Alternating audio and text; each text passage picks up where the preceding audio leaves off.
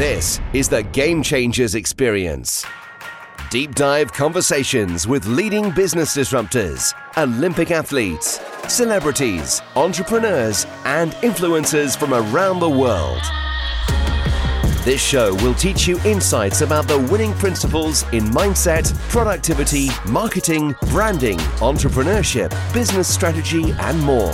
Hosted by Productivity Authority, business strategist, former elite athlete, author, and public speaker, Adam Strong. Hello, everybody, and happy Monday, or whenever day you're listening to this amazing show. Welcome to the Game Changers audio experience with myself, Adam Strong. Yes, we are live on today's show. I love doing these live shows because we get to interact and engage with you guys that are listening to our multitude of platforms, whether it be on YouTube, whether it be on LinkedIn, whether it be on Twitter, Facebook, whatever it is. But we just love engaging with you guys. So today's show is no different from any other show. In fact, this show is actually a fascinating show because we're going to be talking a lot about how to leverage, scale and grow your business through joint venture and partnerships and collaborations, right?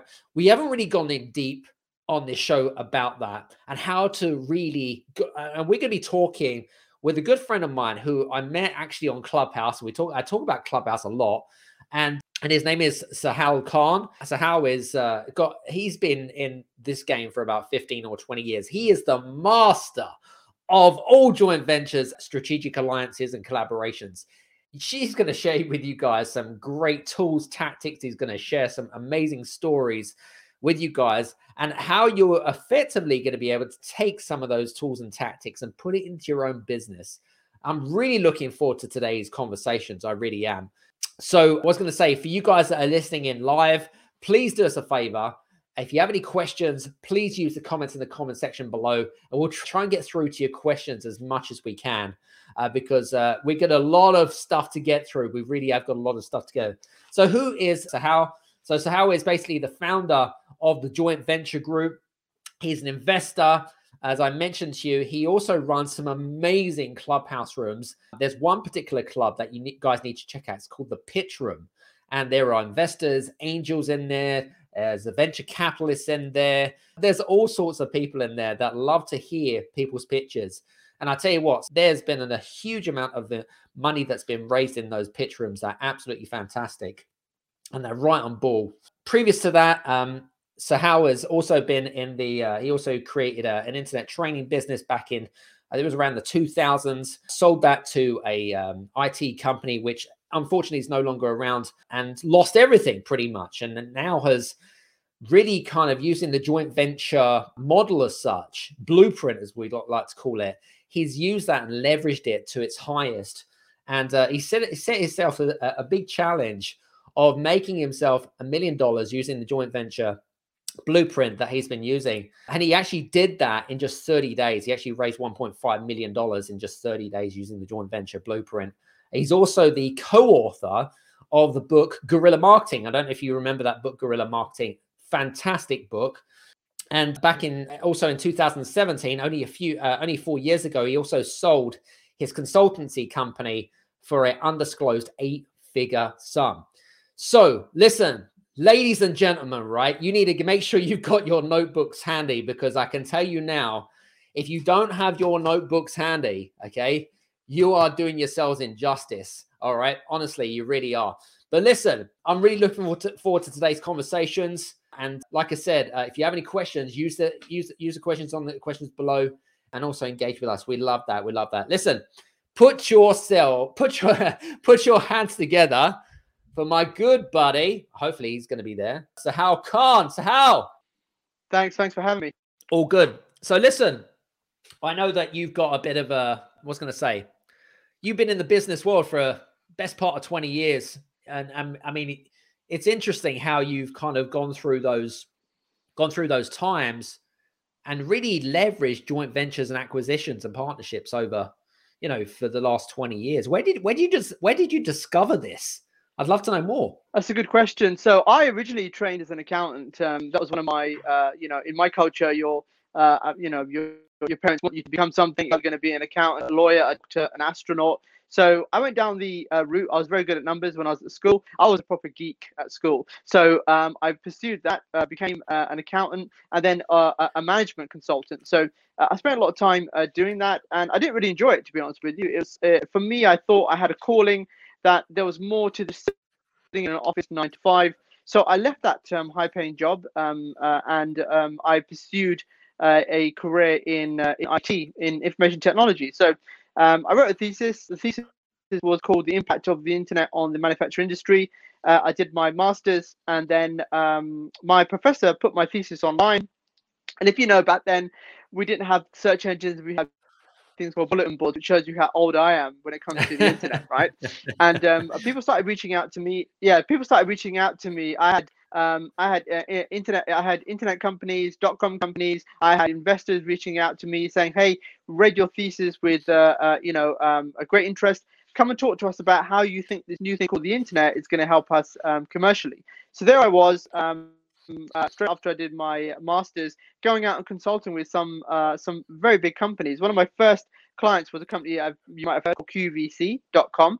Yes. I helped them with their e-commerce implementation many years ago, and from there, basically, it just happened. And one of the things that I did while I was consulting for these companies was I created a website where it was an e-commerce website, and we were selling PDF computer training courses. And basically, people would come to the website, they would select the PDF course they want, put it in their shopping basket, and then they would do the transaction online. So e-commerce basically was what it was called back then, and still is now.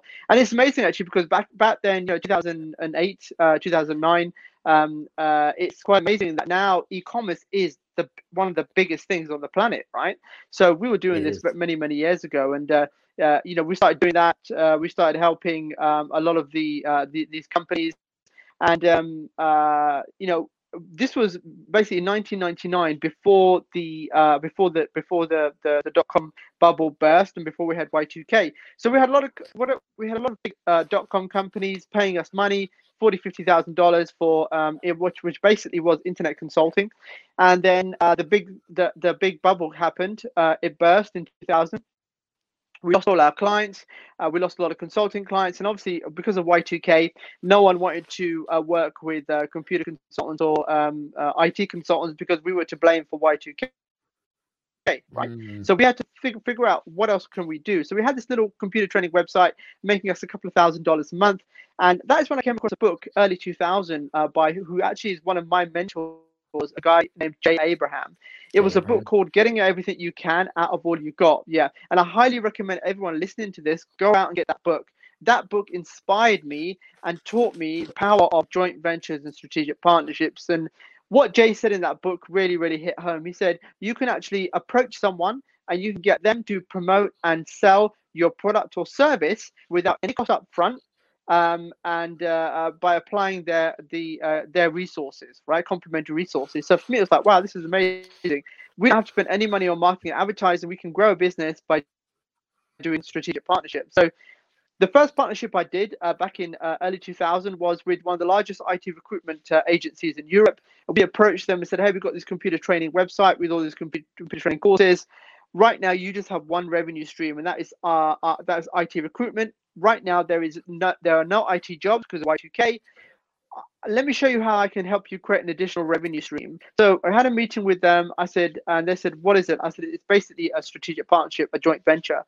If you joint venture with us, and you can endorse our courses to your database. They had 100,000 IT professionals in their database. I said, nice. Whatever sales come through from that, we'll give you a percentage. So that was the first JV that I ever did. The first successful JV. And let me tell you, give you some numbers.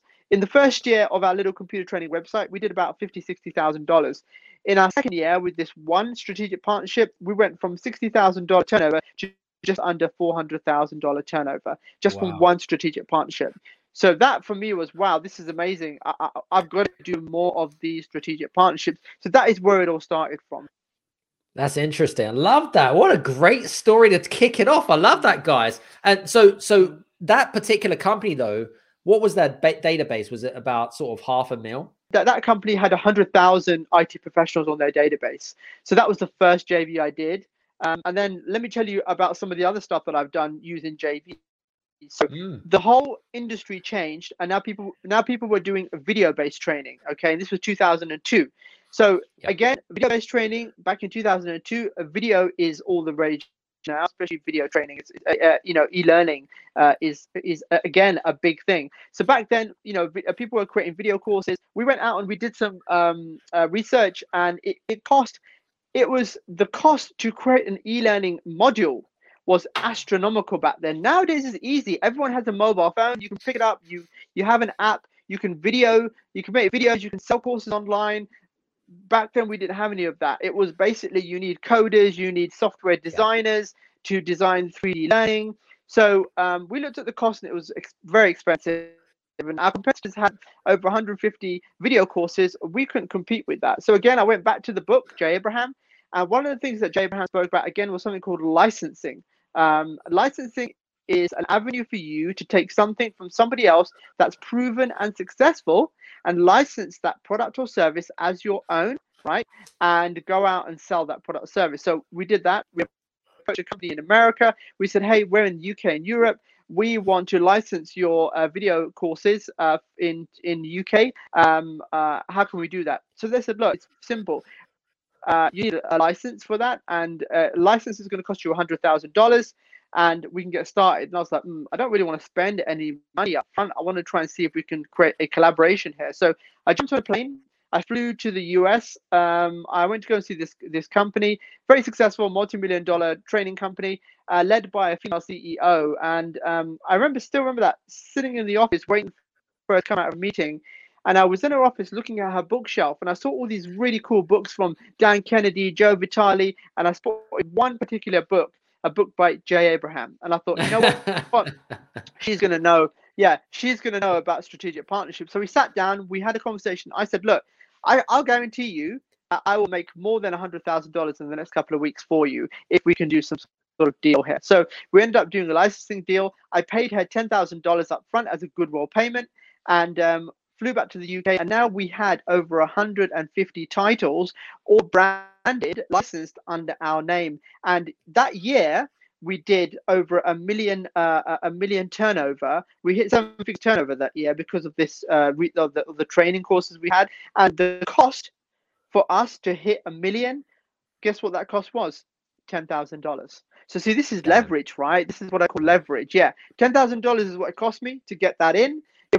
We had created all those training programs ourselves, it would have cost us over a couple of $100,000 easily. That would have been all the research and development and all the costs. But instead, I went to someone else who has a proven, tested program, which was already certified. It was being used by the US government, the US Army. So we had all those testimonials built in. So when people came to us and they said, oh, what's unique about you compared to this other competitor? I said, well, who uses our training? The US government, the US Army, Pentagon use our training. Yeah. So, testimonials like that are powerful because of our partnership and our collaboration with this business in the US.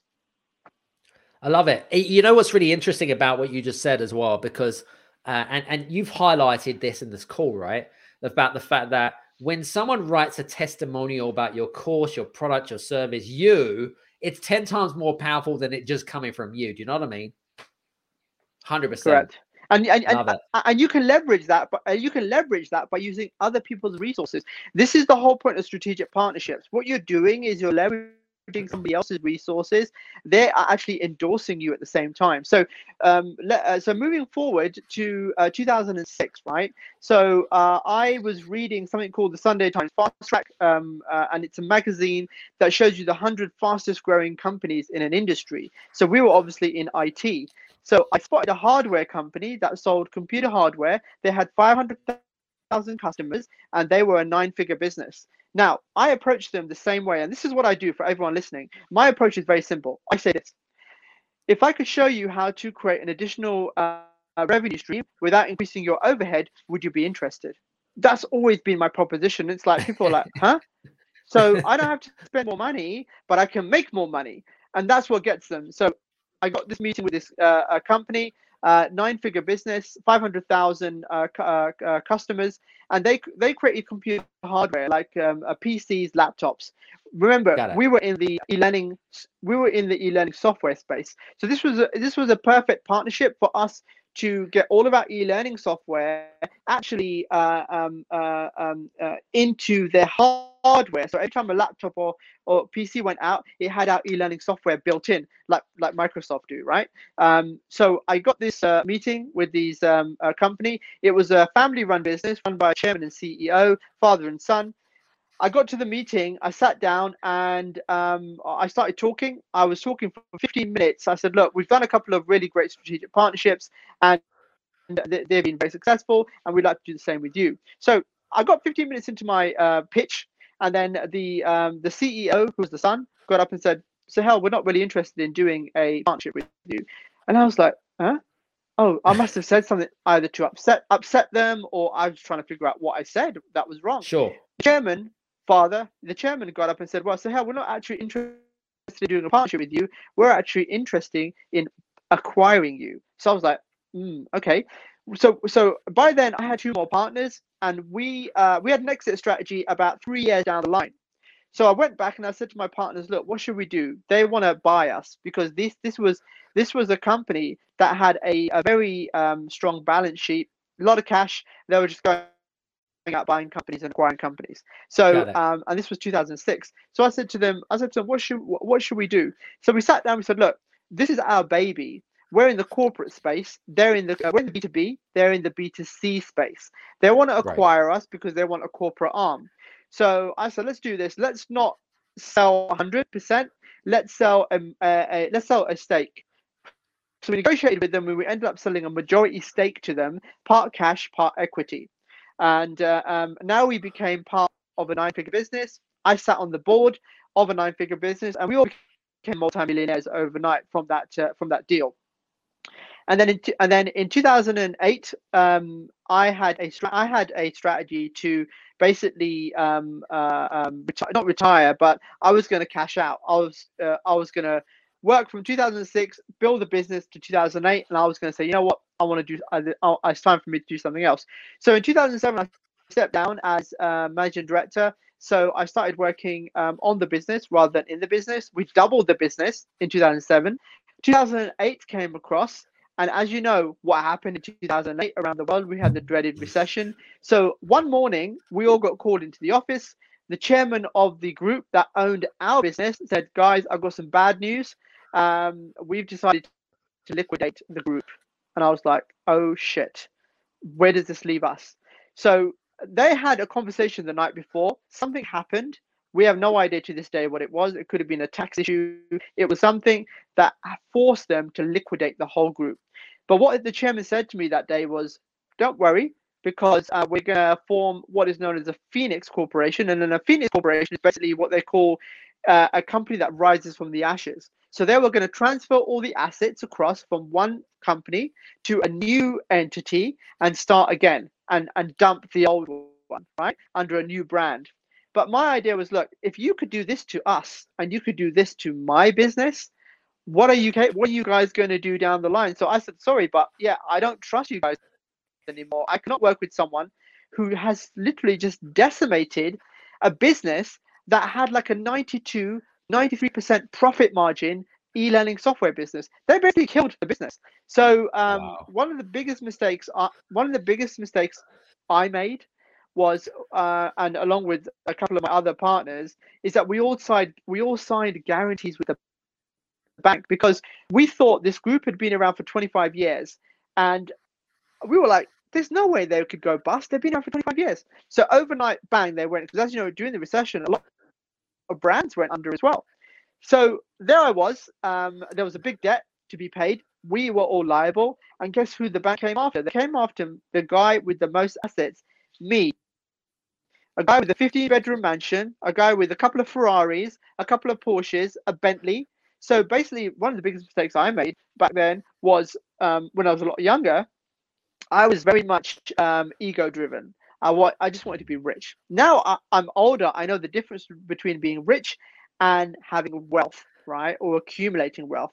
Back then, I was like, I want the big house, I want all the cars. You can probably see the pictures on the internet. I was living in a 15-bedroom mansion. I had all the cars and whatever. I mean, our group even had a private jet. So this is how much back then. The ego thing was crazy. So there I was. I was the first person they came to, and I had a choice. Either I liquidate my assets and negotiate with the bank, or I file for bankruptcy, but I would have lost everything anyway. So I ended up negotiating with the bank and liquidating my assets and paying them off, and I was literally left with nothing. I went from multimillionaire to broke in a very, very short space of time. And let me tell you, in my career, when I used to speak on big stages, I met a lot of people in the audience who were much richer than I was. I mean, I was 8 figures, and they have never been able to recover from losing so much money, right? And it is very stressful, because what happens is when you lose everything, you still have you're still living that lifestyle, right? And you still have those expenses and what have you. So you're in survival mode. That's what happens. So for me, it was like, look, I don't know what to do. So luckily, I came back home to the family home. And the funny thing was, my mum, bless her, kept my room exactly like it was, because one day she knew her son would come back home. And I always tell that joke on stage. I always tell that joke on stage. And I said, you know what? It was exactly like I left it. She knew I was coming back home. So there I was. Luckily, I had a roof over my head. However, I was very depressed. I went through a stage of depression, big time depression. I was like, I don't know what to do. What are my choices? I wasn't as depressed as in I want to take my life, but I was like, I don't know what to do. I mean, do I just give it up and go and do something else? Go to Africa and volunteer and just forget about business, or am I one of these entrepreneurs that makes a comeback? Yeah. So I was like, look, what can I do? So I sat there, and I still remember. I still remember my mother said to me, look, what are you going to do now? And I said, look, I'm bottom right now. I can't go any lower. There's only one way I can go, and that is up. And then she also said to me, look, just because you don't have the fancy bank account, you don't have the big mansion, you don't have all the cars, you still have everything in here that allowed you to build that business and become that person. So she goes, I'm sure if you wanted to, you could do it again.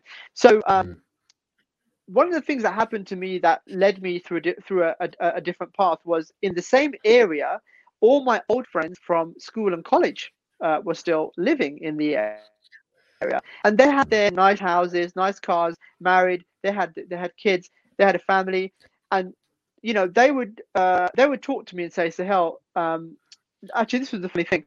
Not one of them would say to me, I'm really sorry to hear what happened to you. I'm sure everything will be okay. No, their thought to me was, you should have stayed in your job as a management consultant. Yeah, they said, why did you leave your job? You should have stayed in your job as a management consultant. You had a good salary, you had good security. I don't know why you went and set up your own business, because it's risky. Every single one of them. And it made me feel really, really bad. It made me feel like, oh my God, I can't believe it. Not one of these, my friends, right, local friends, has anything to say of what I've been through and what I'm going through. So I basically had to disappear.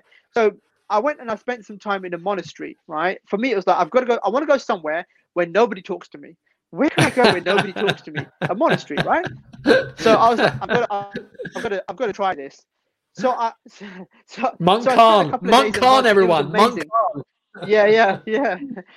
It was amazing, right? Because it was amazing, and I was taught a lot from these guys. I mean, they gave me access to this library they had, and in that library they had every single literature, from religion to philosophy to everything. And I was really surprised, because I thought, when you look at other religions, you think they just like to promote their own religions, right? But these guys were clever. They studied different religions, they studied different literature, philosophy. So it was an amazing time for me. And I sat there and I thought to myself, okay, what do I need to do now, right? What do I need to do? And one of the things they taught me was to control my thoughts, right? Because one of the things they used to mention was, thoughts control things.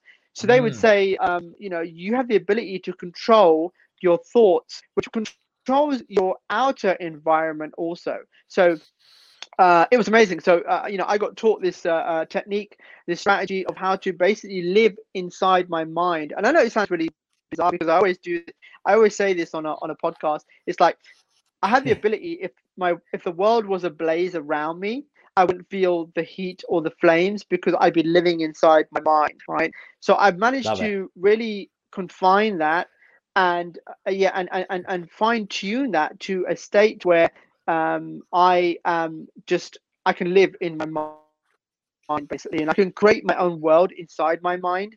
I don't physically have to have that outside of my body. And the other thing also I said to people is you need to have a good belief system, right? And this is what I think Mm, saved me. And my belief system is obviously based on my religion. And what it teaches me is that this world is temporary. The final destination is going to be not in this world. It's going to be after in the next life where you obviously live eternally, right? So what that means is that whether you succeed or fail in this world, it doesn't matter. So don't beat yourself up that you didn't become a millionaire or a billionaire, or you didn't get to drive a Lamborghini, didn't get to own a Ferrari, didn't get to own a mansion. Don't beat yourself up because that is not what matters. What matters is what you leave behind when you leave this world, right? So you've got to basically focus your efforts and your energies on making a difference that can be carried on when you are not here. So that is the greatest thing that you can do. So for me, that is what my pathway is now. It's like, okay, I'm just gonna go out and do stuff. I don't really give a shit. I'm gonna say, look, my philosophy nowadays is what would I do? My philosophy is what would I do if I knew I could never fail? That's yeah, how I approach every single thing in my life, because failure is nothing. For me, it's experience. And the thing is, if I succeed or fail, it doesn't really matter because that exactly. is not my directive of being on this planet, right? My No, directive on this planet is to do stuff and to make a bloody difference, yeah. right? And leave something behind that people can continue even when I'm not here. So that's one of the major things that has really made me what I am today. This is what what I love about this conversation, right? Because I mean, I was listening to your conversation with our good friend Nick Bradley. Now, I thought that was a fantastic conversation that you guys had, and like him, we share the same. Me and Nick share the same values. With family guys. You're a father as well. Mm. We share the same values, and I love some of the things that you were having from the conversation. So I want to take my hat off to you, Nick, as well, for having a great conversation with Sohail, because I think that to me, from someone that went from ego driven, which is what you were, to someone that is now what I call more purposeful and impactful, that to me is that's like 100 steps of growth. Do you know what I'm saying? Like, that's insane. I mean, listen, hats off to you for that. I think that's Mm. fantastic. I think that's a great stuff. Listen, I want to ask you something, because I know that all of this joint venture stuff, all this strategic partnership stuff, it sounds really easy. You make it sound so freaking easy, right? And I know what some of our listeners are thinking. They're thinking, this guy, he's like a Superman. Like, I literally, like, that the mindset is that I don't have the balls to go out and just ring up a company or say, hey, can I become one of your licensees, or can I become one of your street? Like, you do, because you've effectively created a blueprint that works for you. Mm. But what's your advice for some of our listeners that already created what I call these negative judgments, and they've already created a judgment based around what they're thinking in their head, rather than actually approach them, assuming that it's going to fail at the first hurdle? Any thoughts there? Yeah, that's a good question. Yeah, I had a conversation this morning on Clubhouse about this, about triggers and about negativity and the psychology behind it. So I think one of the things you've got to do, you've got to surround yourself with positivity. And how do you do that? You've got to either, number one, get yourself a mentor, or number two, get into a community of people that are doing the right things and the good things. Only then will you be able to move forward, because we always question ourselves because there's nobody else there to question us. There's nobody else there to support us. There's nobody else there to rally us. We, in essence, and especially entrepreneurs, man, we've got to rally ourselves. We don't have anyone behind us. We don't have a team. We don't have like a team meetings. We don't have we don't have fans. Some of us have followers, but we don't really have fans who really understand us. As entrepreneurs, we're always on our own. So I think you've got to surround yourself with the right people. And I think also one of the things that I would always say is at least have one high-level conversation every day. At least one high-level conversation every day. And like we've got things like Clubhouse, we've got Instagram, we've got so much social media platforms. Make some friends, get in the right community, and just reach out to people. Have one powerful conversation every day, and I guarantee you will easily get rid of that negativity, because you'll see what people are doing, how they're doing it, and then you know that you could succeed by doing the same thing. Yeah, and the other thing I was going to say, and that's some really great points there as well, is the other thing I was going to say is study what the other people are doing, because if it's working for them, it's going to work for you. That's what I was going to say. Yeah, 100%. All right. And the thing is, look, yeah, and I think also you've got to go out and actually do it. That's the thing, right? So many people I meet, I talk to, they study, they read, they study, they read. Now I have the mindset. Yeah, you've got the mindset, but what about the implementation? So I think you have to at least try something. If you can't try one thing every day, try one thing every week. Try one new thing every month. Do something new. Challenge yourself. And the thing is, it's not failure, it's experience. The more you do something, the more better you will become at it as well. So it's a great point you make there. And last week I was actually talking, what was I speaking about? It was sometime last week, but I was talking about the difference between implementers and sponges, right? A sponge is someone that basically absorbs, right? And doesn't do a lot, right? They just absorb, and they just kind of absorb all the information. They listen in and they nod their heads thinking, oh, that's a great idea. But then when it comes to practical application, that's where their downfall is, and they just don't move forward. So guys, if you're listening in, don't become a sponge like many other people do. Listen, here's an interesting point, because I know that some of the listeners that are listening in are not well known in their industry. They're not what we call influencers or thought leaders. And again, I think one of the great conversations that you had with Nick was around the whole kind of, what can I do? How can I use my credibility, maybe a pitch or whatever it is? How should they approach joint ventures and partnerships if they don't have the necessary industry credibility? That's a good question. And, one of the powerful things about collaborations is that you can leverage other people's credibility and other people's fame.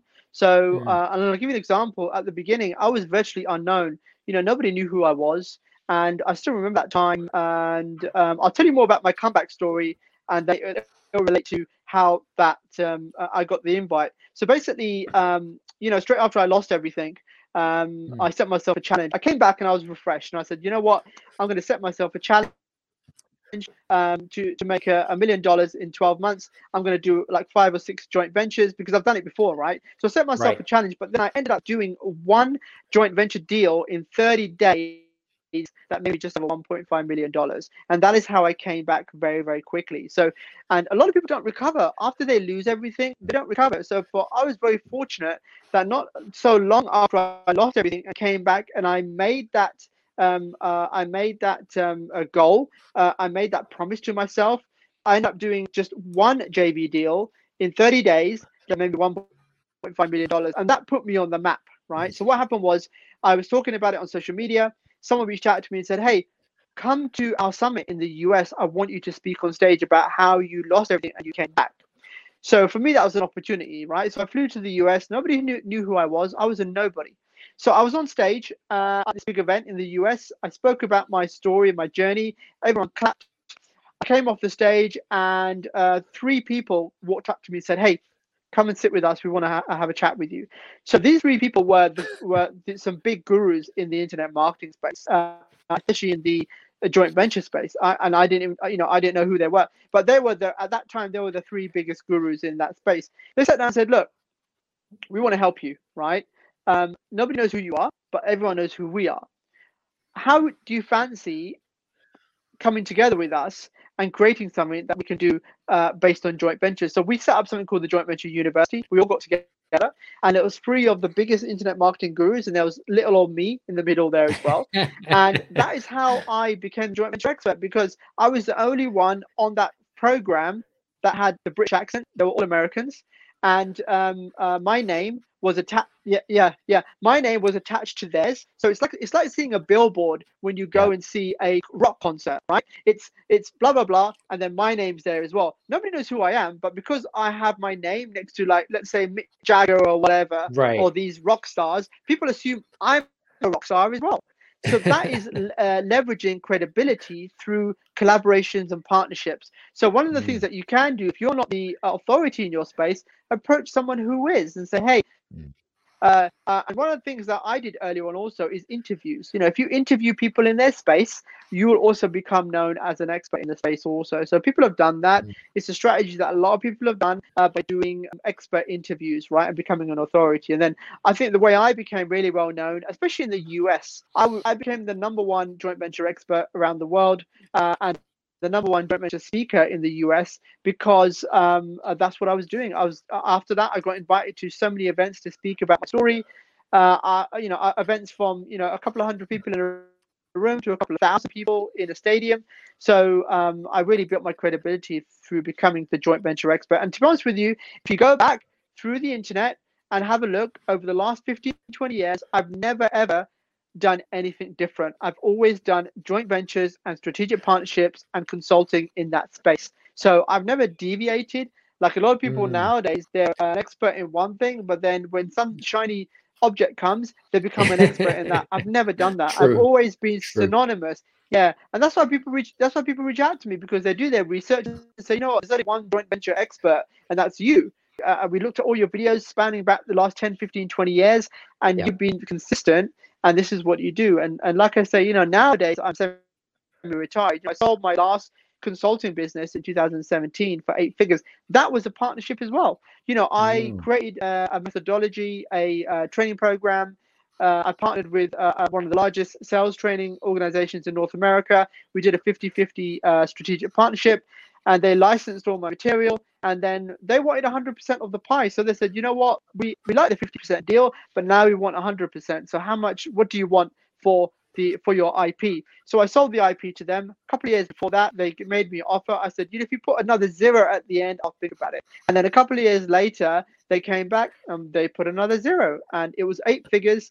And then 2017, I made the decision to basically sell. I sold my IP, and then I retired in 2017. So, I've got 2 young kids. I spend a lot of time with my kids and my family, and that's what it is now. So I'm really here to give back. And Clubhouse has also been fantastic. Again, Clubhouse is another collaboration, another joint venture. I am not the expert in the room. I'm not a VC. I'm not really like a well-known angel investor. But on the stage, but in my community, on the stage, we've got a couple of $1 billion worth of funds under management from VCs and angel investors. So all I've done is, as I do, I'm a joint venture broker. I broker deals. I train other joint venture brokers around the world as well. This is what we do, and I'm just a facilitator. I brought everyone together. I've created a collaboration, and we launched the Pitch Club. On Clubhouse, we now have 55,000 members, and we are actually the largest pitch room on Clubhouse. And that is all from everyone else, really, because they are the experts. I'm just a facilitator. I am the JV guy, right?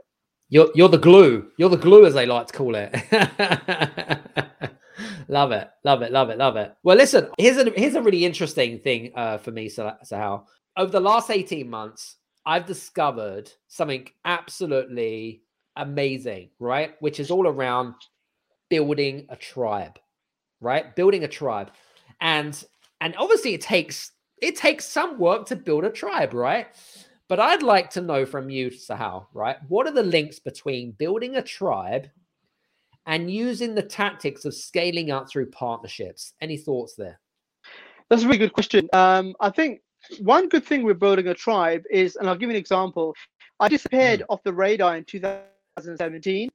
And then I came back. I got bored, came back out of retirement in 2019. Now, because of my tribe and because of my following, I managed to carry on where I left off, right? So that's the power of a tribe. The power of a tribe is having access to that. It's again, if I disappeared for a year and came back, nothing would have changed. So having a tribe is very important. Having a following is very important. Having consistency in your brand is very important. So I think a tribe is very important to have, because you need to have that. And for example, remember when recently Facebook went down, Instagram went down, WhatsApp went down, people were freaking out. And everyone must have been getting emails from people saying, hey, you should have had an email list. You should have had an email list. Your email list is also your tribe, right? Because that is how we keep in touch with people. When I disappeared for 2 years, I would periodically, every 3 months, still keep in touch with my people and say, look, this is what I'm doing. This is what I'm currently doing. I did a couple of surveys. So I still kept in touch with my tribe, even though I was nowhere to be seen. So having a tribe is very, very important. And I think for me, it's been able to be a godsend for me. I've been around for 15, 20 years doing the same thing day in, day out. So, and there's still a demand for what I do. So I think it's very important. Strategic partnerships are great also. Strategic partnerships are great to scale, okay, and grow. If, for example, even if you have a startup, for example, you can scale and grow a startup very quickly with strategic partnerships. Strategic partnerships are always going to be out there. So you can always find a good strategic partnership or a good strategic partner. And what I tend to do, my strategy with strategic partnerships is acquisition, right? Is to be acquired by your strategic partner. So Nick, for example, this is why I love him to death. Him and me, we have the same brain waves. And I am, hopefully, fingers crossed, if I can do it, I want to plan something with Nick, and we want to plan on doing some sort of mastermind where we are going to show people, this is just off the top of my head, how to grow and scale using strategic partnerships and acquisitions, and also to exit. So for me, the most important thing I say to people is, look, everyone talks about recurring income, right? Recurring income is good, but you're still on the bloody hamster wheel, because you have to maintain that recurring income, right? A lot of people who have membership sites, for example, you've got to create content, and I can't do that. I am very lazy where I am right now, because for me, I don't need to work. I don't need the money, and I don't really want to do, I don't want to do more, put it that way. But when it comes to strategic partnerships, it's very easy. So for me, I say to people, look, if you want to build a real business, build a business that you can eventually sell, and then just sit on your backside and just decide what you want to do in your life. If you want to take time off, if you've got kids and a family and you don't want to work, don't work. If you want to just dabble and you're not afraid to experiment with new things like NFTs, for example, right? Yes. You can do that because you have money in the bank. You don't have to run a business again. You don't have employees. You don't have staff. You can do whatever the hell you want. So that's what I would call my philosophy on business is build, grow, scale a business, whether that's via strategic partnerships or via acquisitions, and then just sell it, cash out, and then just take some time off, because, we're not getting any younger. And the thing is, especially if you have a family, most entrepreneurs that I know that are building businesses and are making loads of money, they have a family to support, right? And it's a constant hamster wheel for them. That's what it is. You don't see it on social media. They portray that they're making money, and they are. I speak to these guys all the time. Every week, 1 or 2 multimillionaires get on a phone call with me and have a conversation about how can they cash out. How can they leave this rat race? One person right now, and I'm not going to mention her name, is doing very, very well. I think she's making a couple of $1 million a month, right? She's very well known on social media. I have regular conversations with her. She goes, Sohail, help me sell my business. Help me exit this. It's just, I feel like I'm on a bloody hamster wheel, But the other thing that I was going to say as well is using the formula, what I've called OPM, other people's money, acquiring through using other people's money. And I think that's what you were talking about with you and Nick, right?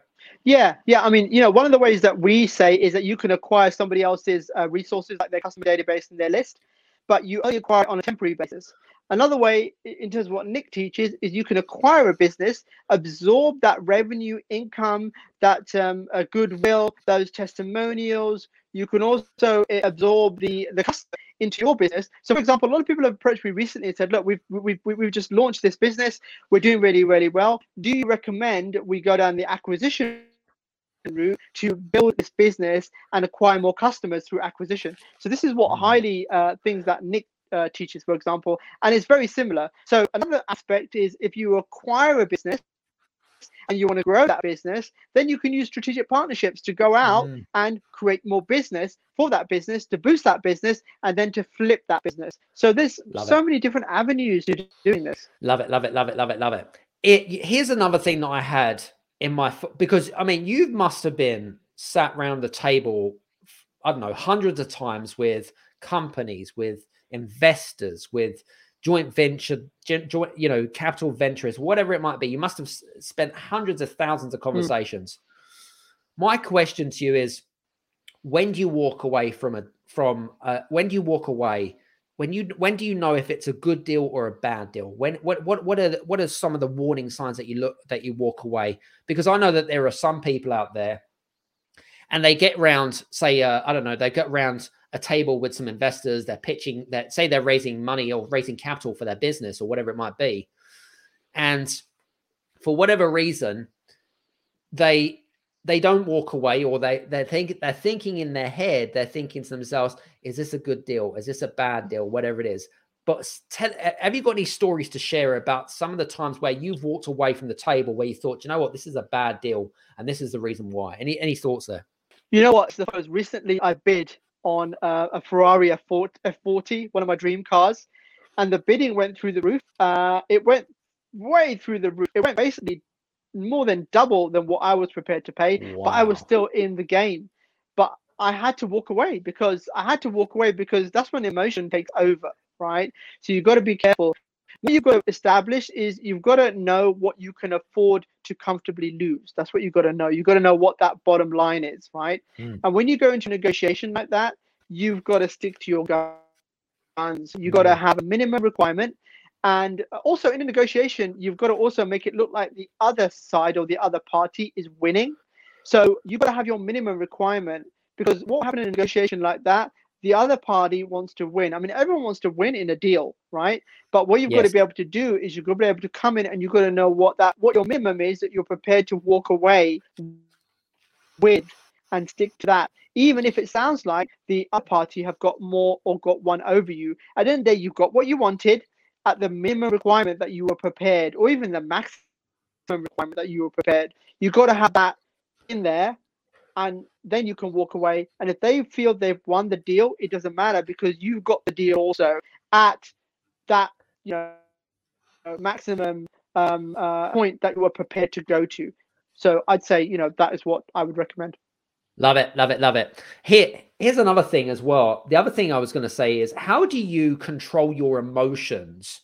Because I know that I guess when you first went into the joint venture strategic alliance game, I guess you must have been quite emotional when it came to the outcome of whatever it is that you were pitching for, or whatever it is that you were presenting for. Do you have any advice for people that are, I wouldn't say they're what I call a big bag of emotions, but what advice do you have for people that are, that take things too personal? Do you know what I mean? And really think about the emotional side of stuff. Any thoughts there, Sal? I think with me, the way I was planning, and you've got to have experience. You've got to have experience to be able to control those emotions. If you're an emotional person, it's very difficult to do from the offset.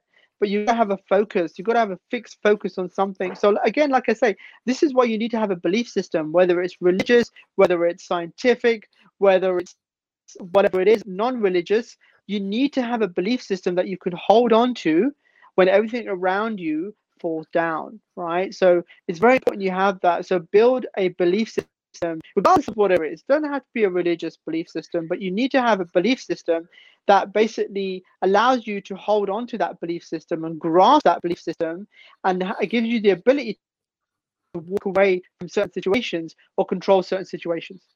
It's interesting because I know that one of our friends, actually, Simon Ong, who actually talks about belief systems a lot. He's on Clubhouse a lot with us and things like that. He talks a lot about belief systems and the importance of belief systems in place and whatever it is. So I absolutely 100% agree with you on that. I suppose we're coming towards the end of our interview. And I suppose the other thing that I wanted to ask you really was, I suppose in order, for me, like same for you, I'm sure that you turn on your computer in the morning and then you've already got half a dozen opportunities. You've already got half a dozen people approaching you, whatever it might be, right? But let me ask you a question. How do people that are listening in, whether you be an entrepreneur, investor, whatever it might be, how do we become more aware of the opportunities that are out there? Because I think perceptual awareness is so important in the game of business and entrepreneurship.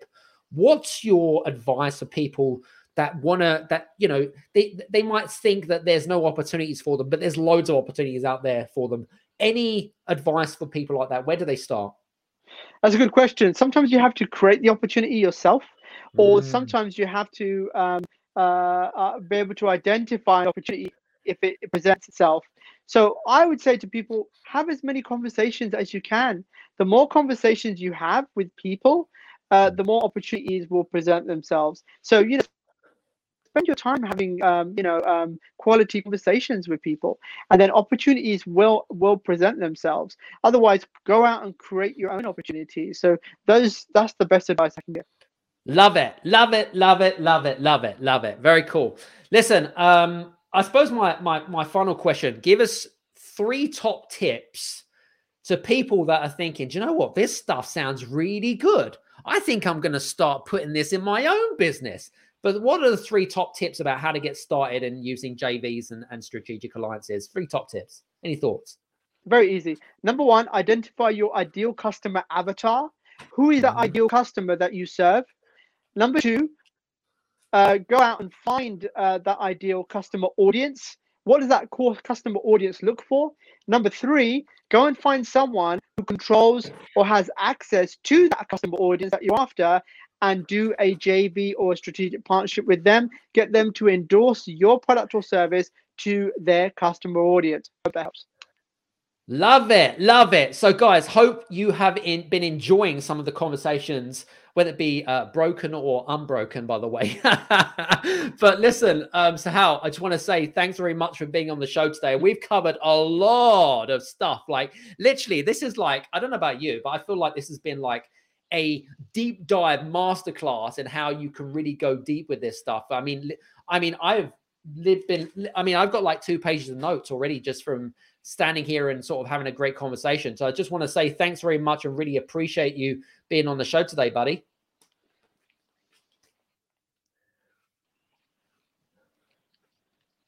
Yeah, I can say for anyone out there listening, I wrote a very pivotal book a couple of years on the actual subject of joint ventures with my late mentor, Jay Conrad, who's the founder of Guerrilla Marketing. And that book was Guerrilla Marketing and Joint Ventures.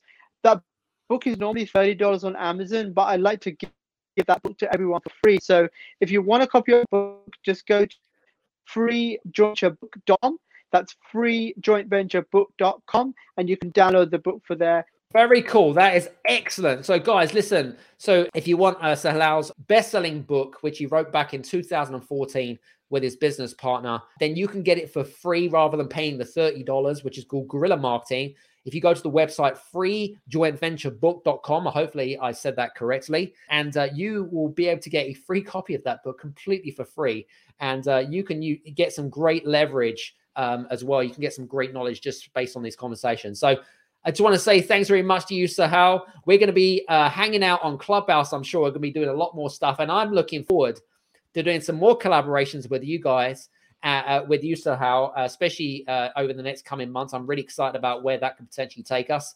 And for you guys that want to come and join us, feel free to reach out because, you got to be in it to win it, as I like to say. So from me and Sohail, I just want to say thanks very much and hope you're having a fantastic day and hope you've enjoyed today's show. So thanks very much from me and Sohail, and we'll see you soon. Take care and see you soon. Bye-bye. Hey, you guys, I just want to say thank you so much for listening in to this episode of the Game Changers Experience. I hope that you got some amazing value, some great insights, and golden nuggets that you can implement into your business straight away. I would really, really appreciate it if you could leave a 5-star review on the button below. Have a fantastic day, and we'll see you on the next